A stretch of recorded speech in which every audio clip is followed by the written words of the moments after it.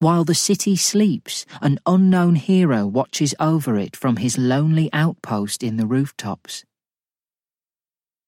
Every story has a hero. All you have to do is make sure it's you. On my first night in Woolpit Royal Teaching Hospital, I thought my chance had come. The boy in the next bed sleepwalked. Hands straight down by his side, head held high like a piece of spooky Playmobil, he sleepwalked right up to the ward door, which is locked with a security code. I didn't want to bother the night nurse, so I followed him. He typed some numbers into the keypad. The door opened, and off he went along the empty hospital corridors, through a staff canteen, where I was distracted by cheese, and out of the fire door. I thought we'd walked onto the street. I'd forgotten we were 12 floors up. We were standing in the doorway of a kind of hut thing right up on the hospital roof.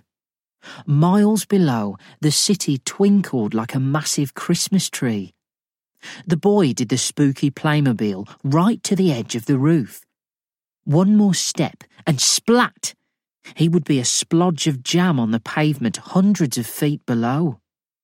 I thought about shouting his name, but what if he woke up, got scared and fell? His name, by the way, was Tommy Lee Comiskey, though everyone called him Grim Comiskey. And mine is Rory Rooney. We were in the same class at school.